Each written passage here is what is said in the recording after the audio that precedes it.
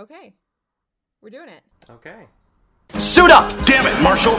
New is always better. Challenge accepted. I'm not the Blitz! You want a hit of this sandwich? Damn, baby, be cool. Can we go camping? Hi, everyone. This is the first episode of The Re-Return, which is a podcast with me, Erin, and my buddy Leer. Hello. And we're going to be essentially running the series of How I Met Your Mother and talking about how it all fits together.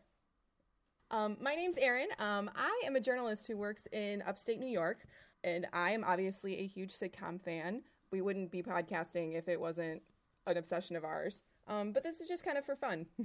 Lear, why don't you tell our audience of 0 people? My name is Leer. I'm in Ann Arbor, Michigan, and I work in IT as a day job, but I'm actually a freelance bassist by trade.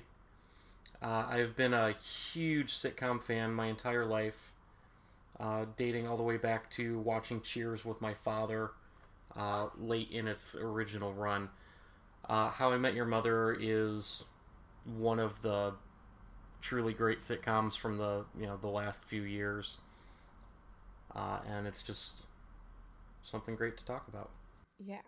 I think there's going to be, because it's such a complicated sitcom, and it really, I think, broke the form in a way. Like, it both exemplified the form of the multicam sitcom and also, like, completely destroyed it. There's just going to be a lot of interesting things to say about it because we can unpack it in a lot of different ways. So we're kind of hoping that we're going to try to really get into how all the pieces that go on through 9 seasons fit together, because it's a complicated timeline with some interesting continuity and really interesting character development.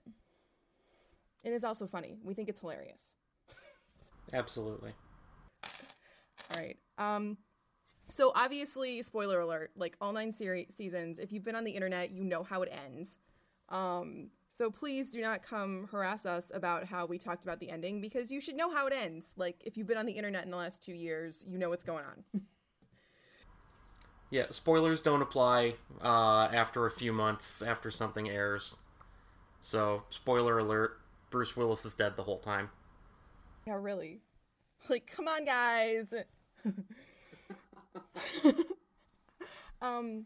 So here's the other thing I think you're going to realize as you listen to this. We are the only 2 people who liked the finale. It's true. From the day one, loved the finale. Totally saw it coming. Like, this is the way that it needed to end. And for some reason, everyone else on the internet is wrong.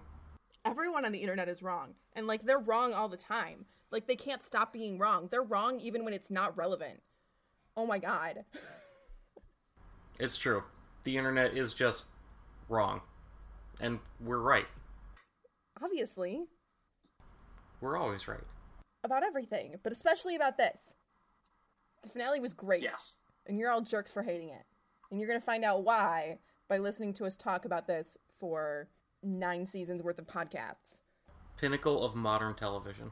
Yeah. It will go down as one of the best finales in television history, but probably not for another 10 years or so. Yeah, it's going to take some time because people were so angry about it.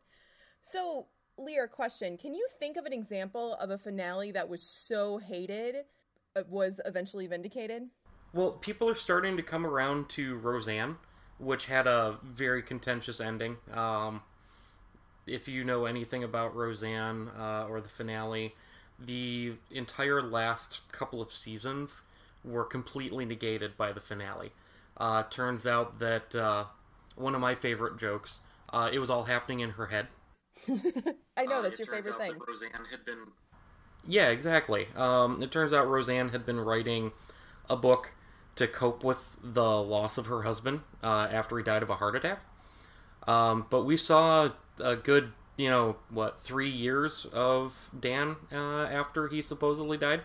So, but people are coming around to that. Those kind of fake-out finale endings are really contentious when they happen. obviously you're messing with characters that people have grown to love over years, grown to relate to, and then to see them not get their happy ending, or not get the happy ending you are expecting, really throws people off. I mean, and the audience, like, wants what it wants, and they get angry when they don't get it. Exactly. What about you? Do any come to mind for you? You know, I generally am down with what the creator wanted, you know? Like, they get to, I mean, it's their vision, ultimately. And, like, right. Oh, you know what? A good one. Everyone really hated the epilogue to Harry Potter, but, like, I was pretty down with it. I don't know. J.K. Rowling gets to do whatever the fuck she wants. Like, it's not my vision, and she gave us 7 books of amazing shit. So there you go. Yeah. So maybe it was, like, a little weird that, like, the characters are suddenly 32 and all was well, which, you know, she's writing a play about all was not well, so she was basically lying to us. Whole other thing.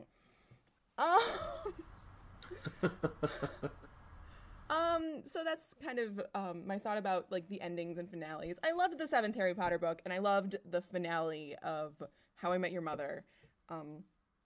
I stand by both of those opinions, even though they are occasionally contentious. There you go. Stay strong. Stay strong. Fight the power. I'm going to say that a lot. It's going to get weird. That's true. Also, we're going to swear a lot, so I hope no one cares, because too bad. I've had a good solid half a glass of wine, and, like, it's going to start flowing. Awesome. Yeah. So, in this episode, our big mission is to talk about the pilot. And if you've seen the finale, obviously, like, the end is in the beginning, in a way that makes the pilot in the first season, like, so important to the mythos of How I Met Your Mother. I mean, obviously, like, you look at the pilot and you look at the finale, and you should have known exactly how it was going to end. Like, then not only did they telegraph it, especially throughout the 8th and 9th seasons, like, they're telling you what's going to happen. Like, of course it's going to be Ted and Robin and the Blue French Horn. Right. How else could it end? And you can watch the pilot and the finale. Like, you could watch them back to back, and you're not going to miss any of the core story. You're going to wonder how they got there. You're going to wonder who this woman is that, you know, just kind of showed up for a few years of Ted's life, but you're not going to wonder who Robin is. You're not going to wonder why she's there. No, because she's... That always made sense. It made so much sense. Like, I mean, I think this is the other thing people get angry about in like... So this is essentially like, this whole series is a romantic comedy, and people expect there only to be one person for the main character. And that's just, like, not true to life. I think there's multiple people, like, you could end up with and be happy with. And, like, so yeah, like, Ted met Robin and loved Robin and wanted to be with Robin, but I think his feelings for the mother, Tracy, were just as genuine, and they're not... Like, it doesn't have to be separate. It could be 2 different things. We get to see 2 complete happy stories. We get to see 2 happy endings for Ted. We also get the sad one in the middle with Tracy, you know, with how that ends, but it's still 2 complete love stories for Ted. I think it's interesting that Robin also gets 2 complete love stories. Yes. Yeah, absolutely.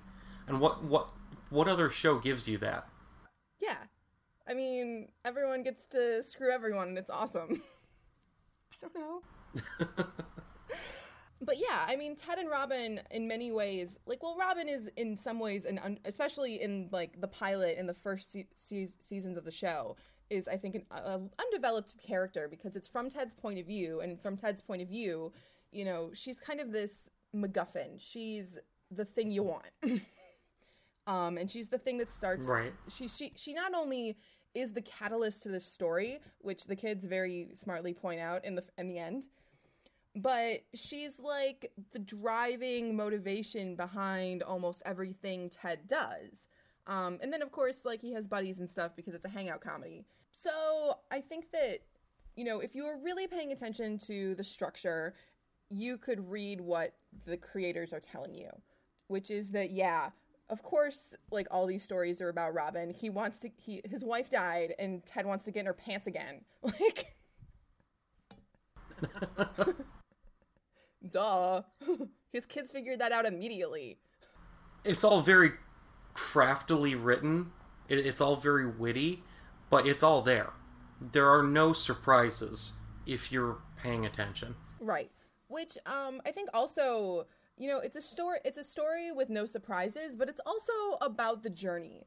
Like, it's a show that makes it very clear that, like, yeah, sure, all this stuff is fated, but who cares, because this is about the journey. Right.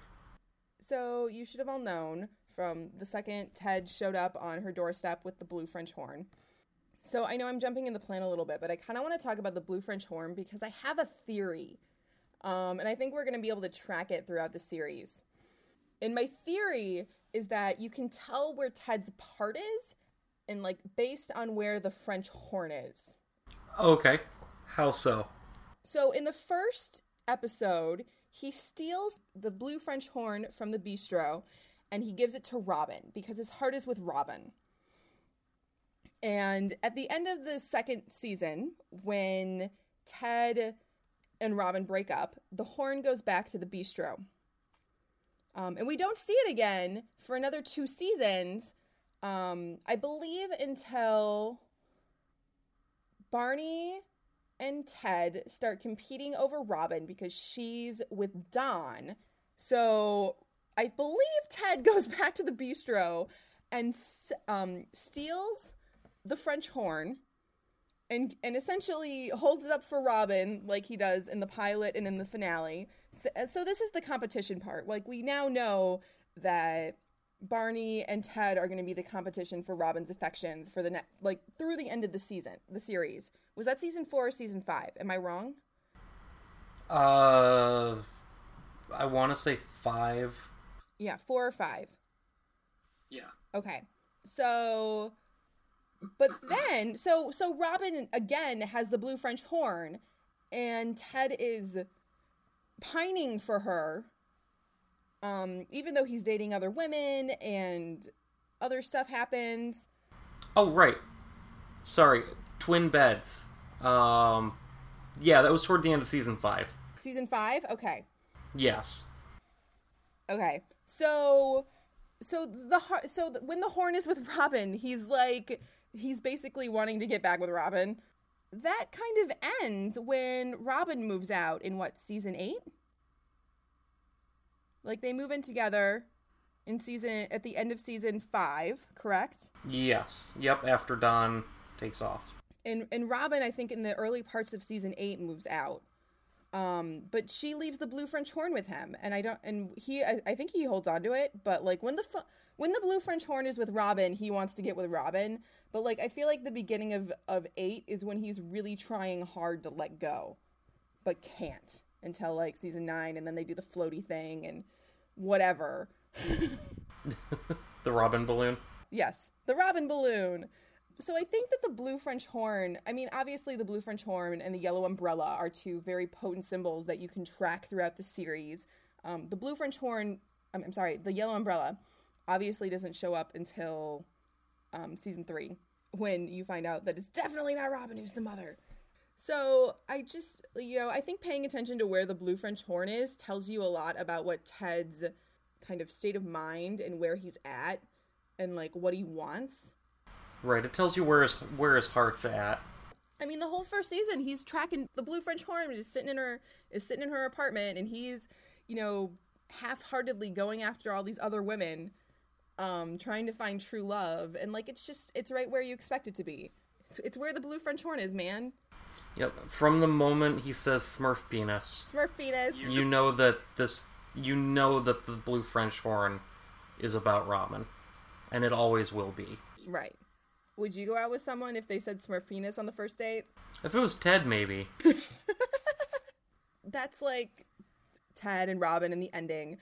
I will say, as a journalist, I think it's a little ridiculous that Robin, as essentially a cub reporter for a local news station, would be sent to Orlando. That's the most ridiculous piece of shit I've ever heard in my entire life.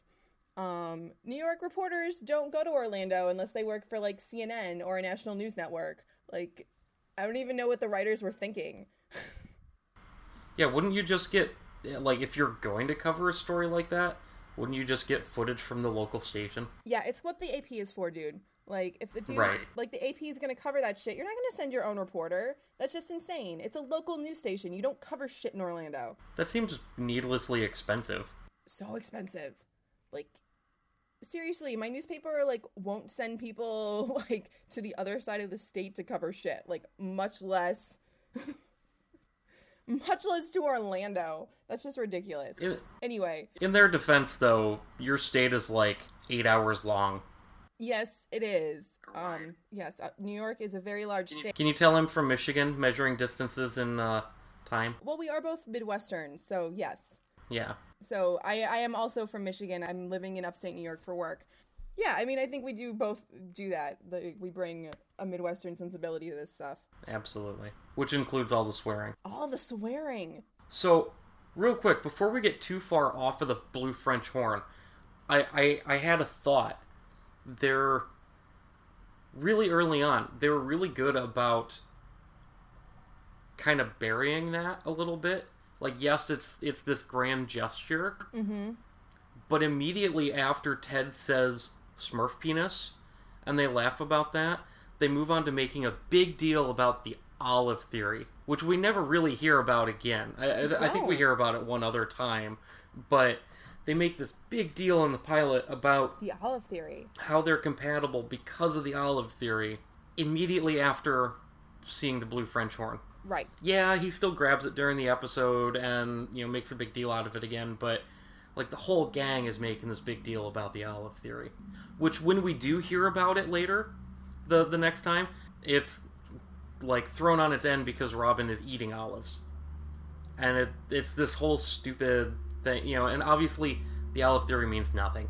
Right. Well, it's immediately debunked. It's almost immediately debunked in the episode, because Ted explains the olive theory, which is that one person in the relationship should like olives and the other person shouldn't. Right. And it's a perfect balance between people who like olives and people who don't like olives, and yay! But Barney immediately says to Marshall, "Hey, I saw you eating olives. What up?" So it's a lie that Marshall is telling Lily so that he can maintain this theory that they're perfect for each other. Because obviously Marshall and Lily are the perfect couple, and they're very invested in being the perfect couple. So that's a necessity to him in his relationship, who he just got engaged. That's the other part of this episode. I feel like we're talking very much about Ted and Robin because it's what really ties to the pilot. I'm sorry, to the finale. I mean, you also meet Marshall and Lily and Barney in this episode. Great segue, by the way. Super proud of you. Thank you. But, I mean, it's almost immediately debunked. Marshall, in the cab, admits to Lily, I like olives. And she says, I think we're going to work it out. So, we know that the olive theory is bullshit. Right. As are all of Barney's theories. All of Barney's theories. I don't know. The crazy hot scale, even though he does the graph wrong, might hold up. We'll get to that, though. Right. Can we talk about how young everyone is real quick, too? Yeah. Go for it. So, this is just kind of at random. Every time I watch the pilot, which I just rewatched it again, and it always amazes me how young everyone looks. Neil Patrick Harris, at this point, we had known for 20 years. Yes, because, Doogie Howser and stuff. Exactly. Child star. Right. But he still looks like he did when he was, Doogie Howser. Right. So much. Marshall, or, Jason, looks, straight off the set of Freaks and Geeks. And Allison Hannigan was straight off the set pretty much of Buffy, a year or two before. and was still filming episodes of Veronica Mars at the time. It's very hard for me not to watch the first season and not see Willow. Like, it's just Willow Rosenberg, like, with a fiance and no magic and no problems. Like, but she's even got the same hair and look and everything. It's almost like there was a conscious decision that was who they wanted. You know, that was the look they wanted when they brought her in. Yeah, absolutely. But I had never heard of Josh Radnor or Kobe Smulders by this point. I had no idea who they were. I think this was Kobe Smulders' first... I think it was both of their first big roles. Okay. Wasn't it? I think so. I mean, but it's a sitcom pilot. Like, who the fuck knew it was going to be a 9-season phenomenon that the internet would end up hating? And Kobe, obviously, I think has had some major successes, moving into the Marvel universe and, woohoo! Ted, in a very Ted-like fashion, directs his own films. Yep. I'm pretty sure that Josh Radnor is basically Ted. After watching Mercy Street, I'd like to believe that. After seeing him as an old-timey doctor? Spoiler alert, as an old-timey morphine addict. He's he has all these Ted-like gestures and phrases, and it's just it was very creepy watching that show because it was basically Ted as an old-timey doctor amputating people's faces and shit. Yep. Ted in a play. The immediacy of live theater. Live theater? God damn it, Ted. We've both watched all of Friends, not recently, but in the past 10 years. It was on Netflix last year, and I watched all 10 seasons of Friends. Same. Took me about a week. And obviously, since How I Met Your Mother was such a phenomenon, the comparison to Friends is just unavoidable. But this first season, even down to the groovy act intros and stuff, it feels like an episode of Friends. I feel like How I Met Your Mother becomes the bridge between the Friends style of sitcom and a more modern style of sitcom, which I think is exemplified by later seasons of Parks and Rec, Community, Happy Endings, which I know we are obviously fans of all these shows. Right. Yeah, Happy Endings, Parks and Rec, The Office, all of those are a very different take on sitcoms. Because you could say that, aside from, pushing the envelope and being a little, racier, sitcoms had been pretty much the same from day one. You occasionally had... The first real change was probably... actually Roseanne, when you got the first dysfunctional family sitcom. But even that, it took another, it took until Malcolm in the Middle, 10 years later, to really solidify it. Roseanne was very contentious, partly because Roseanne Barr, or Roseanne Arnold, was such a contentious celebrity figure. I mean, people either loved her or hated her. But then when you get a show like Malcolm in the Middle with just a lovable child star, regardless of what Frankie Muniz went through over the years, he just kind of solidified that style. Right. And but Malcolm in the Middle was one of the first single cams, right? The first what? Single cam style sitcoms? Oh, yes. Yeah. What's unique, too, about comparing Friends and How I Met Your Mother, they pretty much, you pretty much went from one right into the other. There was one season gap. Friends ended in May of 2004, and then, a year later, How I Met Your Mother started. So there was really no gap. How I Met Your Mother was introduced to me as the new Friends. That is how people described it to me, in college at my sorority. They were like, you have to watch this show. It's the new Friends. And I think in a lot of ways it is the obvious heir to Friends. Because it's, it's 5 singles in New York trying to find love and, survive with their stupid jobs and shit. Not worrying about money unless it's convenient to the plot. Only when it's convenient to the plot. Yeah. And obviously they have these beautiful apartments that they couldn't afford even if they were millionaires. But I think How I Met Your Mother makes this narrative leap that makes things like Community possible. Does that track for you? Oh, yeah, absolutely. I mean, it was narratively ambitious in a way that I think sitcoms didn't want to be beforehand. I mean, we're probably missing a ton of sitcoms, like, that we just didn't watch. But as far as, like, major network sitcoms, like, this was something that I don't want to say hadn't been seen before, but was doing something different. Right. Yeah, older sitcoms, you had things... I mean, you had the very special episodes. Right. That were, supposed to break the mold. But you didn't have entire story arcs that were, turning anything on their head. It was the same single love story for a story arc. You had the Sam and Diane thing. That was still pretty standard, still pretty commonplace. Going back to finales for a second, yeah, occasionally you had things like St. Elsewhere, where the finale would just be kind of a slap in the face, another it all happened in someone's head thing. But, that's just a single point in time that kind of throws the whole thing into disarray, as opposed to something like How I Met Your Mother, which builds it up the entire time. They're driving toward that change. I mean, I just don't think you would see the narrative ambition in what sitcoms are achieving today without How I Met Your Mother and its success. Like, in retrospect, it's not, like, all that ambitious. It really just took one through line with, like, through 9 seasons, like, to its benefit or not. I think, especially when you get into season 9, you can talk about whether or not they kind of screwed themselves or not.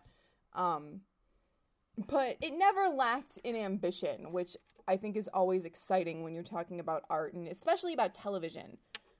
Television needs ambition to survive. Yeah, I could not agree more. A show like Friends, would lead into something like How I Met Your Mother. They couldn't completely put it on its end from day one, but How I Met Your Mother couldn't have happened without Friends either, just because of the pure success of it. Right. No, yeah, exactly. And Friends did a fantastic job with the same kind of thing that Ted went through. It started with the girl, it ended with the girl. Mm-hmm.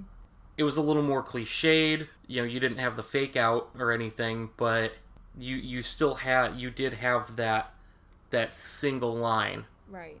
For at least that small part of their story. I mean, rewatching Friends, it surprised me. I hadn't watched it since it went off the air. And it surprised me how important Ross and Rachel were to, like, the overall plot of the series. And they hit a lot of the same beats that, like, Robin and Ted hit throughout How I Met Your Mother. Because I think they're very common, like, story beats, not just in sitcoms, but in romantic comedies and in romances and the hero cycle and, like, all these different ways we structure stories as a society. It's just kind of hard to avoid some of these beats. So Friends, I think, is definitely, like, a precursor to How I Met Your Mother. I think How I Met Your Mother is a lot more interesting, but it's kind of an unavoidable piece of the conversation. Well, and Friends is also before our generation. Yeah. Like, we grew up watching it, but we were kids watching it. How I Met Your Mother, we went through watching it at a similar point in... yeah. We're both in our late 20s, just as a heads up for everyone. So we got to watch How I Met Your Mother basically just a few years ahead of where we were. As opposed to Friends, we were watching, as children, grown-up situations that we couldn't relate to, but we could still find humor. Like, looking back on it, I relate to it more than I did at the time. Oh, definitely. But because I didn't grow up with it at that point, it'll never mean the same thing to me. I mean, and that's obviously, like, how pop culture works. You attach to what is of your generation. So something we didn't really touch on at all is the character of Barney. And I think especially in the first season, he is the obvious breakout character. Like, Neil Patrick Harris is obviously amazing in the character. He brings an energy I think they were not expecting at all, which I think you will see play out in later seasons. I just think that Barney, in a way, he becomes so much more than what he is in the first season, and especially in the pilot, because of the actor. I mean, he's a creep. He's definitely a creep. Like, there's no getting around it. And I don't want to say with a heart of gold. But you love to hate Barney. Yeah, like, you love to hate Barney. Like, and I think that's how not only Ted feels about him. He's introduced as, no, I'm Barney. We met at the urinal. What? Say I'm your best friend. You're my best friend, Barney. He's like this annoying, hyper-competitive, laser tag playing weirdo. He's a presence in their group. Yeah. What are your thoughts on, like, Barney and Barney's development, and, like, specifically tying to the pilot? Because Neil Patrick Harris transcends the writing, and I think eventually the writers, like, kind of clue in and start taking advantage of that. But, like, did you see where Barney was going from the pilot? Oh, absolutely. Trying to take the pilot separate from the rest of the series for a second, like, looking at it back when I first saw it, Barney, he was just a douche. Not like, oh, I hate that douche, but like a bro kind of douche. And I assumed he was a throwaway character. I didn't think that there would ever be any substance to him. I don't know how you thought at the time, but I didn't expect him to go anywhere. It was great seeing, Neil Patrick Harris in a role like that. Just something that wasn't, something a little different. And you're right, the energy that he puts into it is amazing. But I really didn't expect his character to develop. Like, I kind of expected him to be the ongoing foil of the rest of us are growing up, and he won't. Mm-hmm. Which, we do get a lot of that over the season, but there's never a point in time where you don't see hints of humanity in Barney.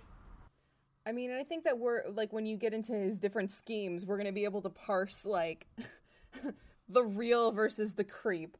Because he definitely does some creepy shit. Exactly. Like, at some point in the series, he admits to selling a woman for a car. Like, how is this dude not in jail 5 million times over? Amongst other things. Right. I think also he's the most obvious point of sitcom exaggeration, which makes it even more amazing that they could humanize him. Oh, absolutely. Yeah, he was just so over the top. It was nice to have that to keep you from getting too far into it, even though you and I think way too much into this at times. But Barney is so unrealistic that you get to remember that you're watching a TV show. And you're watching a sitcom, not a romantic comedy. Even though, obviously, we really get that, romantic comedy vibe, and that's what's going on. But Barney pulls you out of that a little bit and lets you remember that you're watching a show. And that's what gets so difficult as the series goes on, as he does grow. And I think that's part of why I got so far into it. Because the show grew. Mm-hmm. It didn't stagnate at any point, character-wise. Yeah. Barney was kind of my point of contention with the finale. I loved the finale. I thought it did something very daring, and it pissed off its audience in a way that it was, in retrospect, very obvious. But I mean, they spend 9 seasons convincing you that Barney has grown into a person who wants to find the love of his life and can settle down. And they, like, after his divorce with Robin, he turns back into this person from season 1, which is, like, you could definitely frame as a defense mechanism, but they don't really give you enough time to let it set in. Like, it's kind of, he's the one character who I think gets the shaft with how the finale went. What are your thoughts? Yes and no, because it's still To go back to my last point, it is still a sitcom. And I think that it was a conscious decision to do that, to kind of bring him back to what I felt he was originally for the show. If everyone grows and everyone learns, what was it all about? Was it all about that journey? Or was any of it there just for humor? And while I do agree that, Barney's character did grow a lot, and it could have ended with him still being a real person, it was fitting for him to go back to being similar to what he was in season 1. And you can see bits of that happening even during season 9 in the context of it. When he goes off and, takes a couple of college frat bros to a strip club and, teaches them his ways. It's, no matter how much he grows, that was never going to go away. Yeah. All right, are you sick of talking about this? Yeah, a little bit. You want to wrap this one up? Yeah, let's do it. Okay, so a big question throughout the series is, do you like Ted? Ted goes through many permeations of being a good person and being a terrible person, and he's our point of view character.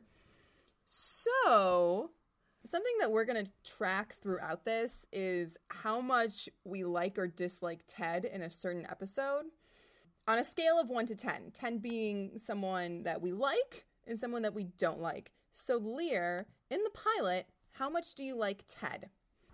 Oh, I fucking love Ted in the pilot. He's a total 10. I could not love Ted more as a character from the pilot. So I went with a 9, which I think is really high. I know it's not just totally fucking love Ted. I mean, he's a little weird with Robin. Yes, you should have fucking kissed her, and also maybe don't show up at her doorstep at midnight, and I don't know, who the fuck says I love you on the first date? Who the fuck says that? That's the worst. Oh, Ted. He originates the Mosby in the pilot, obviously. So I gave him a 9. I mean, seriously, who does that? Ted Mosby, that's who. This is the person that you like. This is the person you're supposed to root for 9 seasons. So yeah, no, it's great that he's so likable in the beginning. I think you'll find throughout the first season that, sometimes he isn't so likable. Yeah, my 10 in the pilot is nowhere near an average for the season. No. Not even close. Not even a little bit. Yeah, we should probably, we'll do the math when we get to the end of the season. So yeah, so Leer says 10, I say 9. These are pretty solid scores for how much we like Ted. Yep. And I think it'll be interesting to see how this plays out throughout the season. So thank you for joining us. This has been the Re-Return. So if you want to come talk to us or find out more about our show, about me and Leer, find out when the next episode's going to drop, check out therereturn.com. And we're also on Twitter at the Re-Return. Tell us what you think. Do you think that Friends was the obvious precursor to How I Met Your Mother? Please do tell us how much you hated the ending. We're going to ignore you, but we would love to hear it anyway. If you have any good comments, we may mock you on the next episode as well. If you have any questions for us or any thoughts that, we're totally wrong, we're totally right, we'll talk about it on our next episode. Hit the comments at our website or tweet at us at the Re-Return, and we will talk about that later. And I would love to hear if anyone else has any contentious finales. Comment and let us know. Yeah, that's a good one. Yeah. I mean, I think another thing we would love to hear is any shows that you think that, the first episode really tied into the end the way that How I Met Your Mother did. Obviously, it's a really important part of it. So many pilots are written and sold just to sell a show. Very few of them really relate to the rest of the series. So yeah, any that do, give us your thoughts. This has been a beast. Thank you for sticking around for almost an hour of our bullshit about the pilot of How I Met Your Mother. We're going to be posting... Wow. Yep. Oh my god, yeah, we thought this was going to be 15 minutes, dude. So thank you for joining us. This has been a beast of an episode. I don't think we're going to have this much to say about Purple Giraffe next week, but please come back and talk to us and listen. Thank you for hanging out, and we'll talk to you soon. Bye. Bye, everyone.